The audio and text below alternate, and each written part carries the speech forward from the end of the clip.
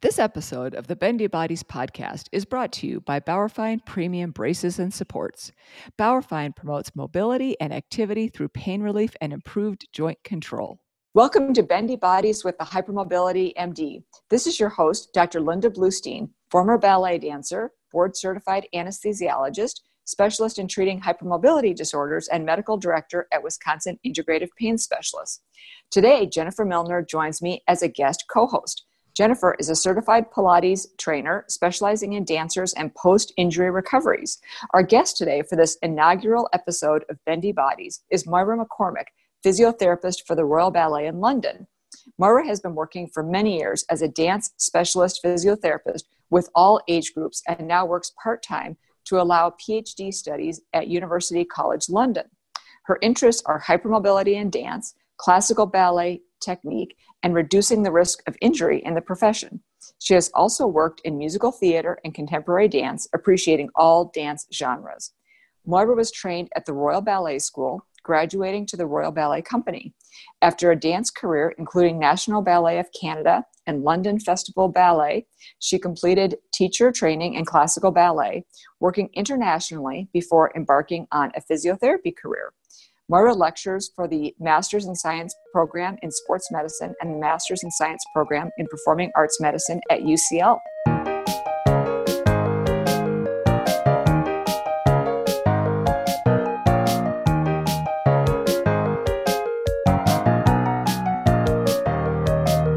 Moira, hello, and welcome to Bendy Bodies. Hello, Linda, and hello, Jennifer. Hello. Thank you so much for coming on today. We are so excited to chat with you and would love to hear first more about your background. What brought you to where you are today? Well, after that career in dance and finally getting to physiotherapy and finally starting to understand how bodies worked and dancers' bodies worked, I worked with very young dancers, I worked with adolescents, and then finally with professional dancers. And observing over the years, I started to see a pattern. And as physiotherapists, we're always trying to reduce injury, we're trying to prevent injury, we're trying to educate artistic managements, we're trying to educate teachers. I just started to see this very clear pattern and decided that we needed to know more about it. And then I found the relevant specialists to talk to and ask questions of, and started to understand about what makes the ballet dancer today. I'm not hypermobile myself, and a lot of people get interested in this body type, this physique, because they suffered themselves. And that's definitely not me. It was just observing and trying to understand the really flexible physiques in front of me and the types of injuries they were suffering from.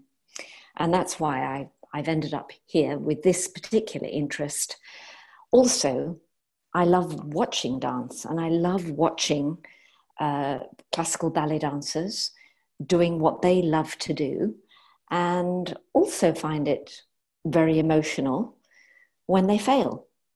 And it was from that basis that I find myself here today with my particular interests. All right, excellent. And specifically your work with the Royal Ballet, are you able to just fill us in a little bit more about your role there? Well, I've worked in the lower school of the Royal Ballet School, where the children start at 11 years old. They also have a program that starts children at 7 years old, and it's a part-time program that brings these children up to a level where they could be chosen to go into the vocational school. And then I've worked with the adolescents up to 17, 18. And the huge push that it takes to get these 18-year-olds out into professional jobs, to get them up to that standard, and to get them into first of all, of course, the Royal Ballet Company, and then out all over the world. So I see the hoops that they have to jump through, and the stresses, the physical stresses and the psychological stresses. And it's something that I find fascinating still. And so that breadth of experience certainly makes me appreciate what it takes to make it in the profession. Maura, Sure. if I could ask a question to follow on that. It's so interesting to me that you were working from the bottom up, starting with the younger students and then moving up and then moving up. So many companies will start at the top down, and it's a trickle-down effect as to the professionals will get the care, but it's been only within the past 5 to 10 years at the most that the students have been getting the attention and the preventative training. So I'm wondering, did you choose that? Were you interested in starting at the bottom, trying to catch it before they were injured, or is that where they put you and you fell in love with that, or what was how did that happen? I think I most enjoy working with the adolescents, the dancers, the young dancers who are growing madly. Mm. And I really like that age group. And I think I fell into it actually because I was working in a clinic in London. It was one of the first dance medicine clinics. So all sorts of dancers came to see you, from the vocational, the professionals, and the amateur dancers of all sorts.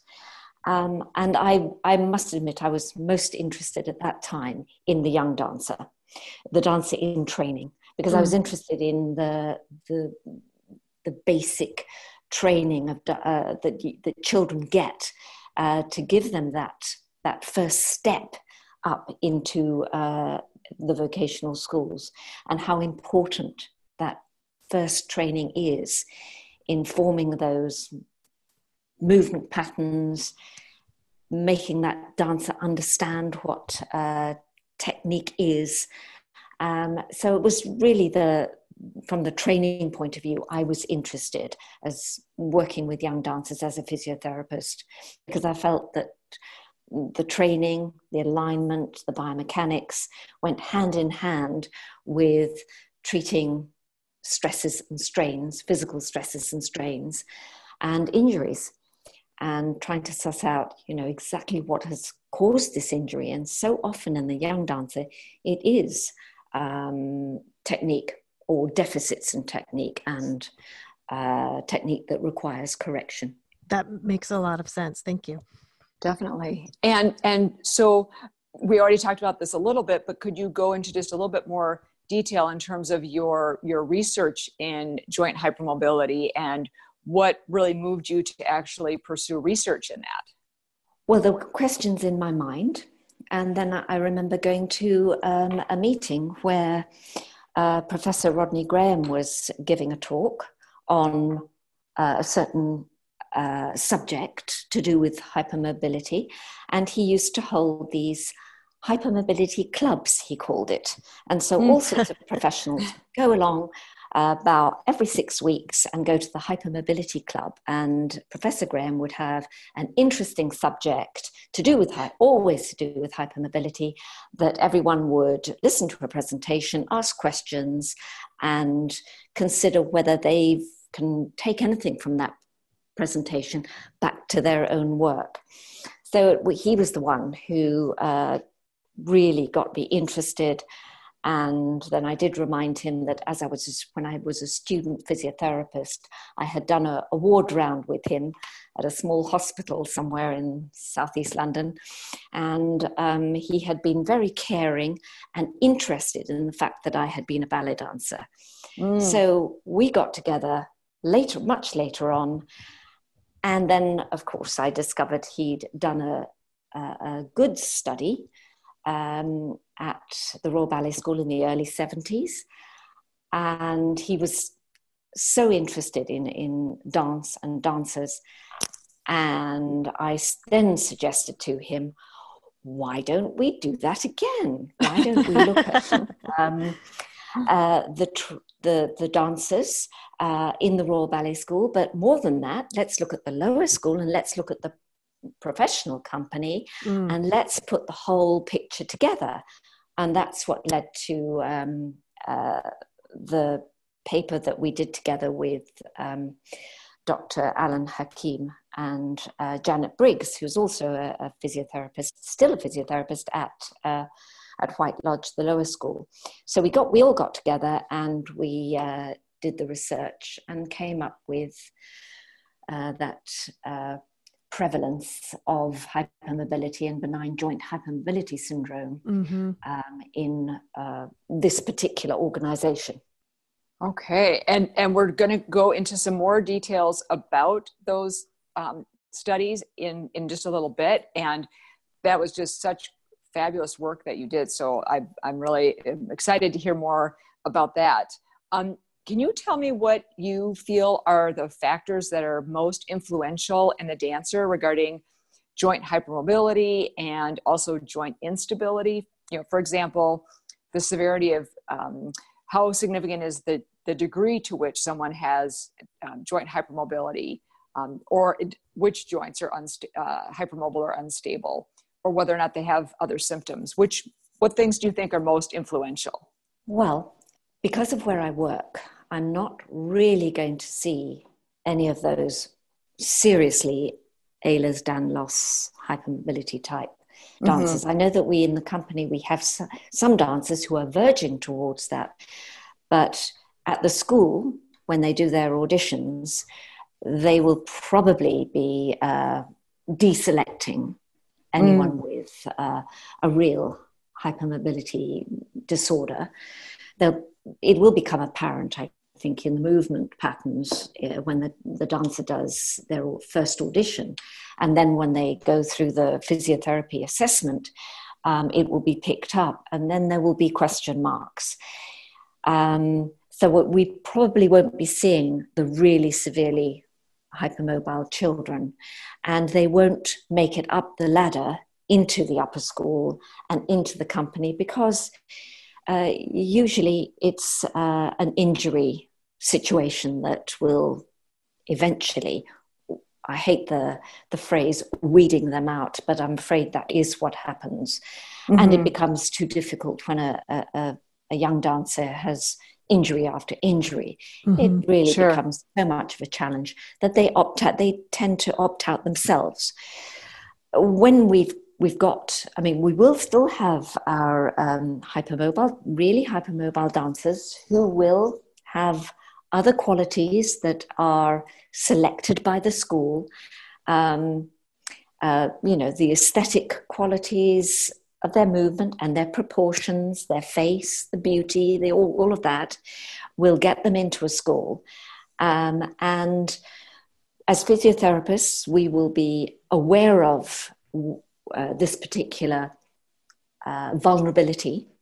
And those dancers, fortunately now I can say, we have the ways and means to protect them, to strengthen them, to give them more control, to monitor them very carefully, and allow them to survive.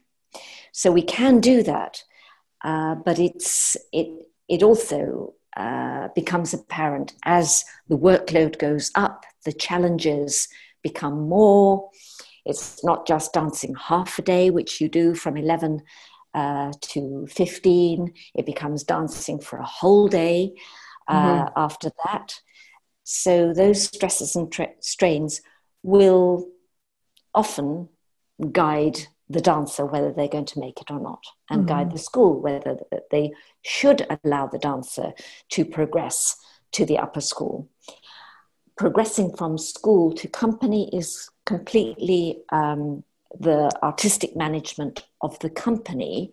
It's their business to select from the school who they want to come into the company. We would never interfere with any of that because the very flexible dancers, the really hypermobile types will make great dancers if they are looked after, if they are educated, and if they survive. Yes. To go back to your point about the range of movement, Linda, you said the range of movement and the severity of the joint hypermobility. Well, if we have a huge range of movement, passive range of movement, where those legs go all over the place, the spine extends fantastically, that's great as long as there is control. Right. So if your passive range is massive in your hip, doing a grand battement devant, but the strength to hold a développé is far less than that, we know that there's a huge deficit there in control and strength. And that is what, as a dancer and as your healthcare team around you, will be working on to make that deficit smaller and smaller, so that that développé is controlled practically through your whole range. That's a tall order, but that's what our work is about. Then the joint instability we talk about.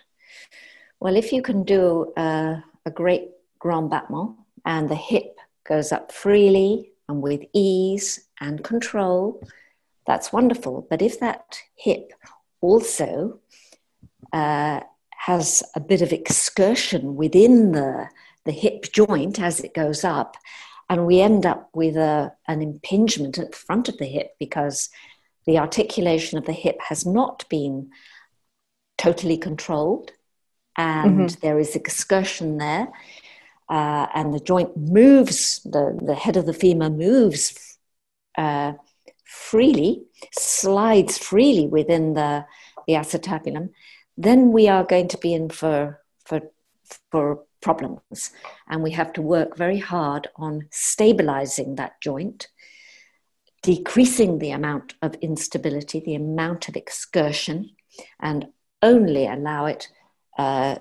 to articulate, to allow the range of movement in flexion, or if we're going à la seconde, to abduction and flexion, and whichever range of movement we're talking about, but we have to stabilize before the extreme ranges are used.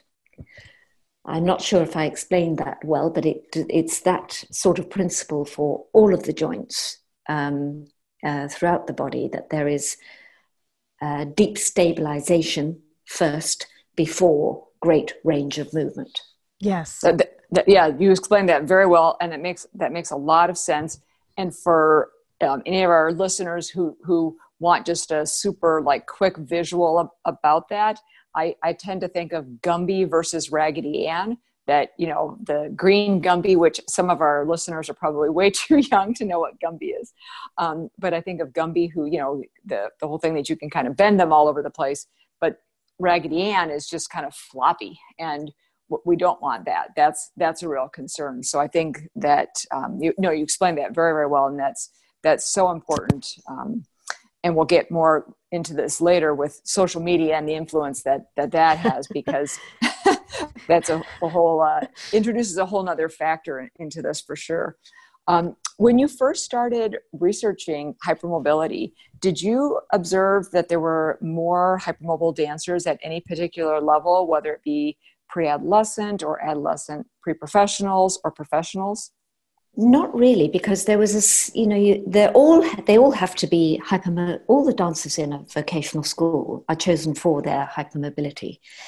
It's that spectrum of hypermobility that we are concerned about. And so every vocational school will have a scattering of more extreme hypermobiles. And you can see them. You walk into a studio and you can see them. You can pick them out as you watch them work. Same with the upper school, the 16 to 18s. You can see them. You see that type of movement, that range of movement, that at that age, that slight loss of control, but you think, oh, there's potential there. That's why they are selected.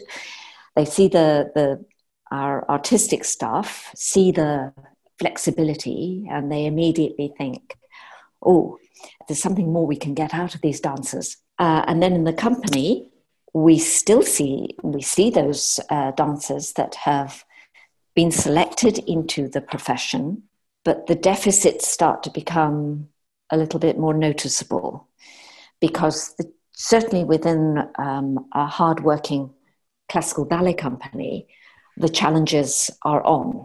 The challenges to stamina, robustness, that ability to keep going, work long hours, not much time to recover, and 6 days a week, and evenings as well with performances. So that's when the deficits start to become apparent.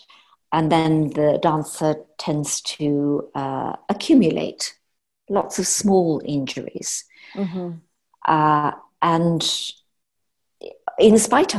often in spite of being shown, this is what we've got to do. We've got to get all that control. We do our Pilates, and we do very specific dance-centered Pilates exercises to get that control. We've got the gym, and we have our trainers who sort out a program for you to increase your strength. We still see our more flexible dancers start to fail, unfortunately. So we see them all the way through. But as and I think our research that we did way back, looking at how, as you go through the ranks of the company, the very hypermobile dancers tend to become less and less. And in our principal ranks, yes, hardly any. Are you talking about the 2004 research article? Yes. Yeah. Yes. And I think that holds today. That's great, because that's not great, but we will have a link to that article so that people can access it. So yes, I was hoping that you would comment on that excellent article that you published. You know, it's quite old, and it has its faults. I mean, we know that, but it was interesting at the time just to see that pattern. And of course, everything that we try to do within the company to prevent injury and prolong careers, still we will get those dancers that fall through the net for all sorts of reasons. Sometimes dancers, I find that hypermobile dancers have to work harder than a lot of the others. They have to be extremely organized. They have to make sure that they have got their control and their strength woven into their schedules every single week. But it's hard to take holidays. You know, you can't go away for a week and do nothing. Sadly, I think you decondition these. I think hypermobile dancers decondition faster than a more tightly knit type of physique. Mm-hmm. And so to keep that baseline work going, just baseline, and still have a holiday is really, really important. The recovery is terribly important, and dancers still find it very difficult to understand how to recover. And I say, but that's being professional. You know, you've got to push yourself one day, and the next day you have to back off a bit. And we have dancers in the company who simply can't jump every single day. We have male dancers who can't jump every day. They have to jump hard for one day and then recover the next. And I think it's even more important for the hypermobile dancer because of muscle strength and what it takes to keep that muscle strength up high enough to cope with the challenges of a week, a month, 3 months in a program where they're performing and rehearsing, often many different ballets at the same time.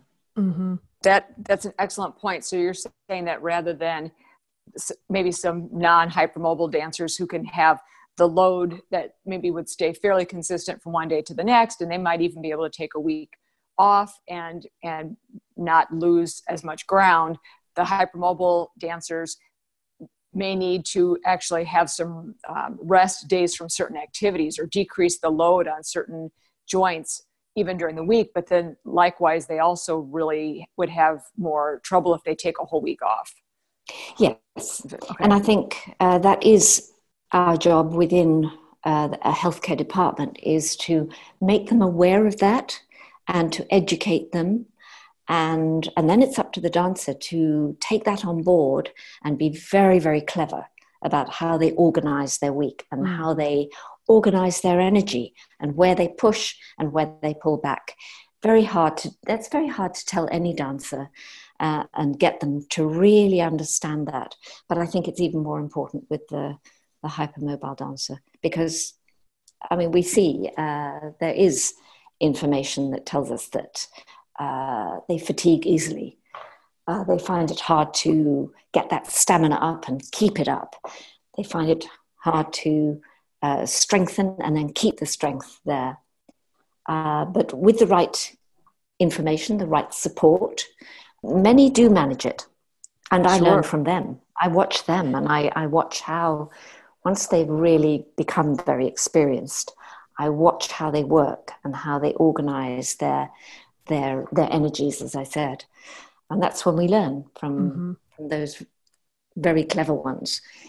And, you know, something I wanted to add, there's not much room for, like, how do I put it in a respectful way, a lazy dancer. You get some of those really beautifully hypermobile dancers that they look gorgeous, the legs are all over the place. They find it easy. And there's a temptation to just settle back a bit and rely on how they look and what they can get away with. But when the challenges are really on and the workload goes right up, that's when they fail. So there's not much room for a dancer who isn't willing to put in the effort and put in the brain power, thinking things through, and then the discipline, of course, to carry it all out. So I hope all my hypermobile dancers are listening to this because you have just given so much for dancers to unpack just in the past 5 minutes about how they decondition more quickly, about how recovery is harder, about how they have to plan their weeks very specifically and deliberately, and about how you cannot depend on your naturally beautiful body to carry you throughout your career, that you have got to put in the work and maintain what you've got. There's so much greatness that you just said. Thank you so much. Absolutely. You put it in a nutshell there, Jennifer. And that nutshell, I think, is, dancers are, of course, artists, but also athletes. And that also holds true especially for people that are hypermobile, but for other hypermobile artists, athletes as well. I'm thinking of other people that I know, patients, and those exact same strategies would work for them as well. Yes, you can't be an artist and really express unless you have a basis of real stamina and strength and you're on top of everything. If you're struggling, the artistic side of your performance really goes out the window. I 100% agree with that. And I have worked with an extremely well-known performer who came to me, and she was in her, I think, 60s when she and I started working together. And I said, what do you want to get out of these sessions? She was just about to start a new show. And she said, I need you to get me to the point where I don't have to think about it when I go on stage. I have to get enough strength and enough biomechanical correctness in it that when I go out on stage, I can just let it go and perform. And that's so true, especially with the hypermobile dancer, giving themselves that strength and that position of strength to move from so that they can layer the artistry on top of it. Exactly. That's exactly what we're on about here. Fabulous. The article that we were just discussing, just very recently here, that you had published in 2004, and then you had also published a follow-up article in 2009. And that was called the first one was called Joint Laxity and the Benign Joint Hypermobility Syndrome in Student and Professional Ballet Dancers. And in that study, you found an 11-fold increase in hypermobility in dancers in both the ballet school and the professional company.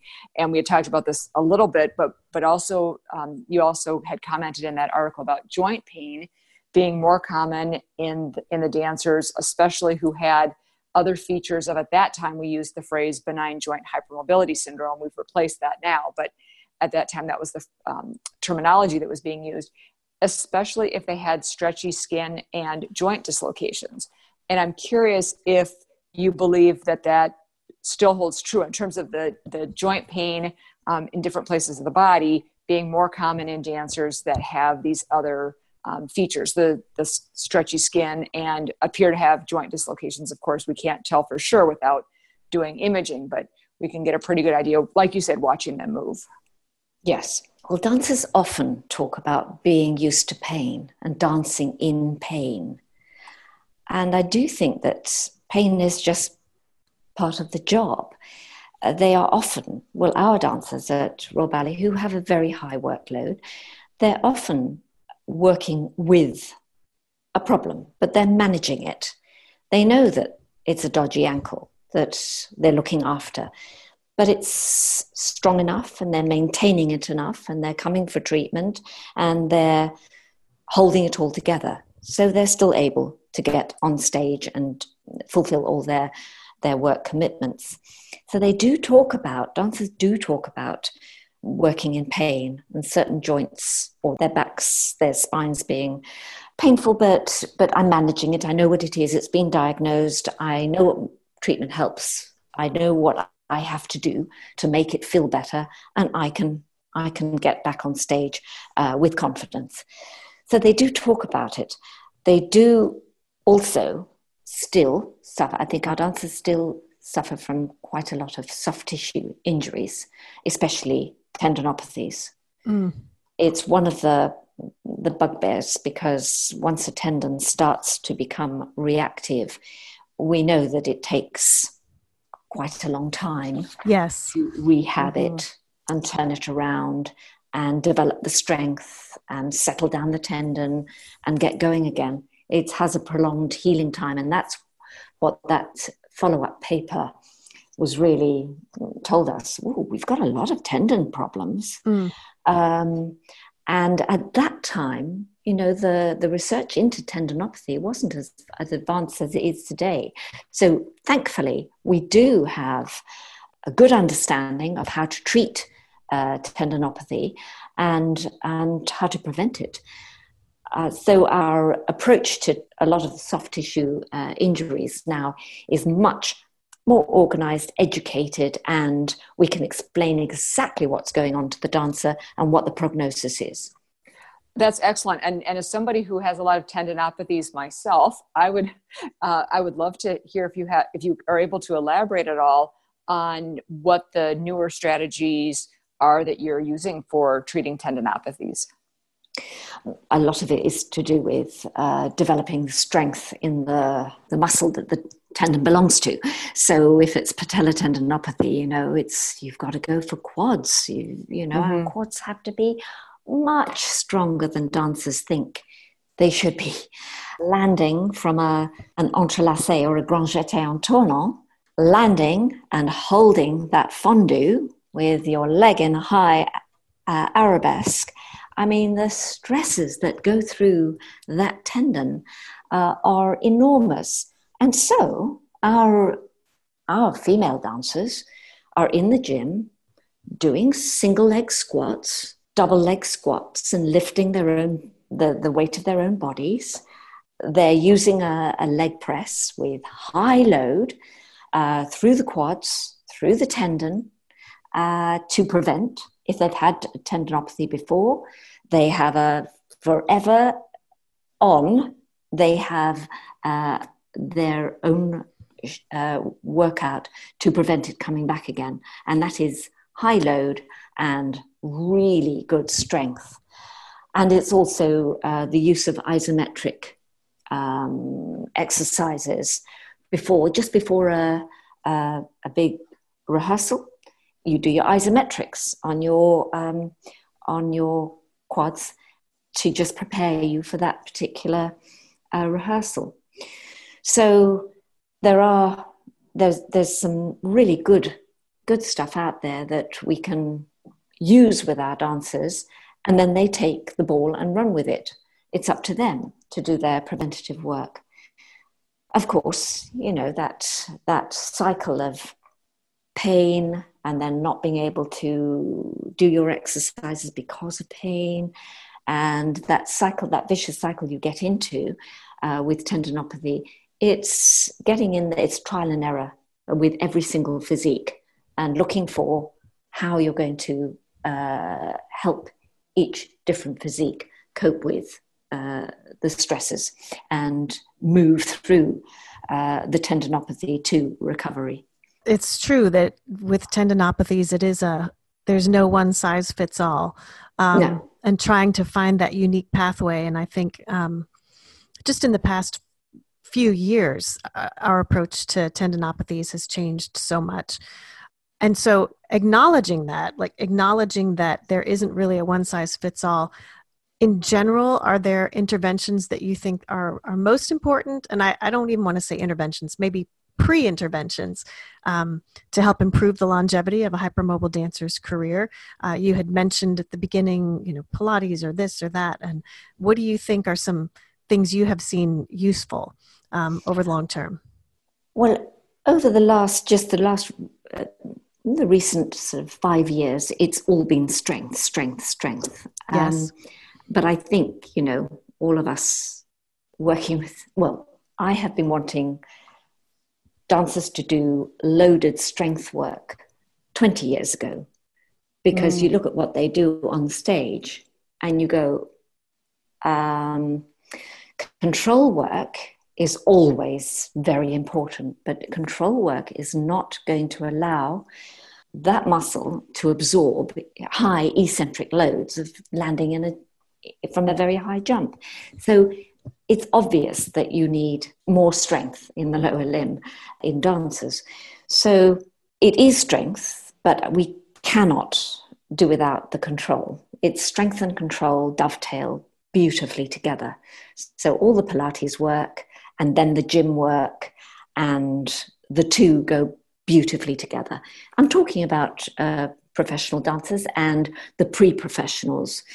We're always careful with loading the younger dancer, the Absolutely. 11 up, the adolescents who are growing. We have to be very careful and organized in loading. But just as if you're getting an adolescent to do, to perfect a grand jeté en tournant and that hold in an arabesque confondu, then you've got to put those forces in a very controlled way through that young body, so that they can do the technical stuff in the studio. So, those two go together. And then, of course, it's the stamina work, basic stamina work, swimming, bicycle, cross trainer, all of those things that get the circulation up and get the dancer to exert themselves over a period of time without fatiguing. That's what we go for with the stamina work and as a background. And then it's fairly straightforward, isn't it? What you need to do. With the young dancer who is not at a vocational school where things are available and trainers are available there to control exercise regimes, then it takes a little bit more organization for them to put in those elements as best they can to support their work. And unfortunately, those dancers who are not at vocational schools but are doing a lot of serious training I've seen it. They lose out. You definitely need a good advisor to help you organize your week. So you're putting in some of those elements, or really all of those elements, in a very balanced way. Yes. So it's not just spending more time in the dance studio that makes you a better dancer. It's being smart with your time in the dance studio and then knowing what else you need to get outside of the dance studio, whether it's swimming or strength training or control training, is what you're saying, is learning how to sort of put that whole thing together. Yes, exactly.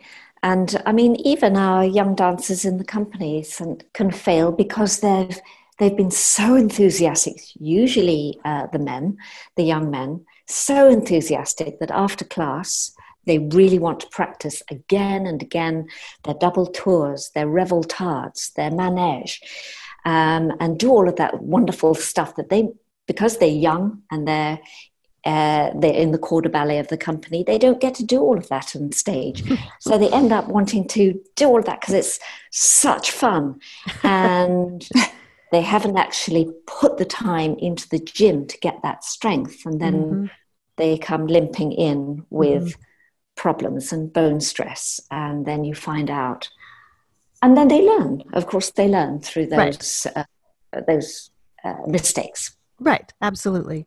And I will say here too that Royal Ballet and Royal Ballet School are absolutely the gold standard to me for how to integrate dance science and dance medicine into an institution. The work that you have done, taking it from your pre-professionals and your middle school and the whole way through, it's been such a deliberate and thoughtful approach to building a healthier dancer that I think anyone else should be looking at and trying to emulate. So you guys are really the gold standard to my mind. Well, and I'm just a cog in the wheel and part of a team, but it is very heartening to see all of that coming together. It's been great having everybody here today for Bendy Bodies with the Hypermobility MD. Today our guest has been Moira McCormack, physiotherapist for the Royal Ballet Company in London. And please go to bendybodies.org for links to more information. We will have links there to where you can get more information about the different research projects that Moira has done and things for dance teachers, for parents, etc., and dancers themselves. Thank you for listening to this episode. Because it was so packed full of great content, we decided to make our discussion with Moira a 2-part series, and we've come to the end of part 1. Please be sure to subscribe to the Bendy Bodies podcast so you'll be notified as soon as we publish part 2 of our discussion. Thank you, and we'll catch you next time. If you have enjoyed this program, please like, share, subscribe, and leave a review. This podcast is for informational purposes only and is not a substitute for medical advice. Please see your own medical team prior to making any changes to your healthcare. Bendy Bodies original music is by Andrew Savino and sound editing is by Rhett Gill. Thank you so much for tuning in, and we will see you next time on Bendy Bodies with the Hypermobility MD.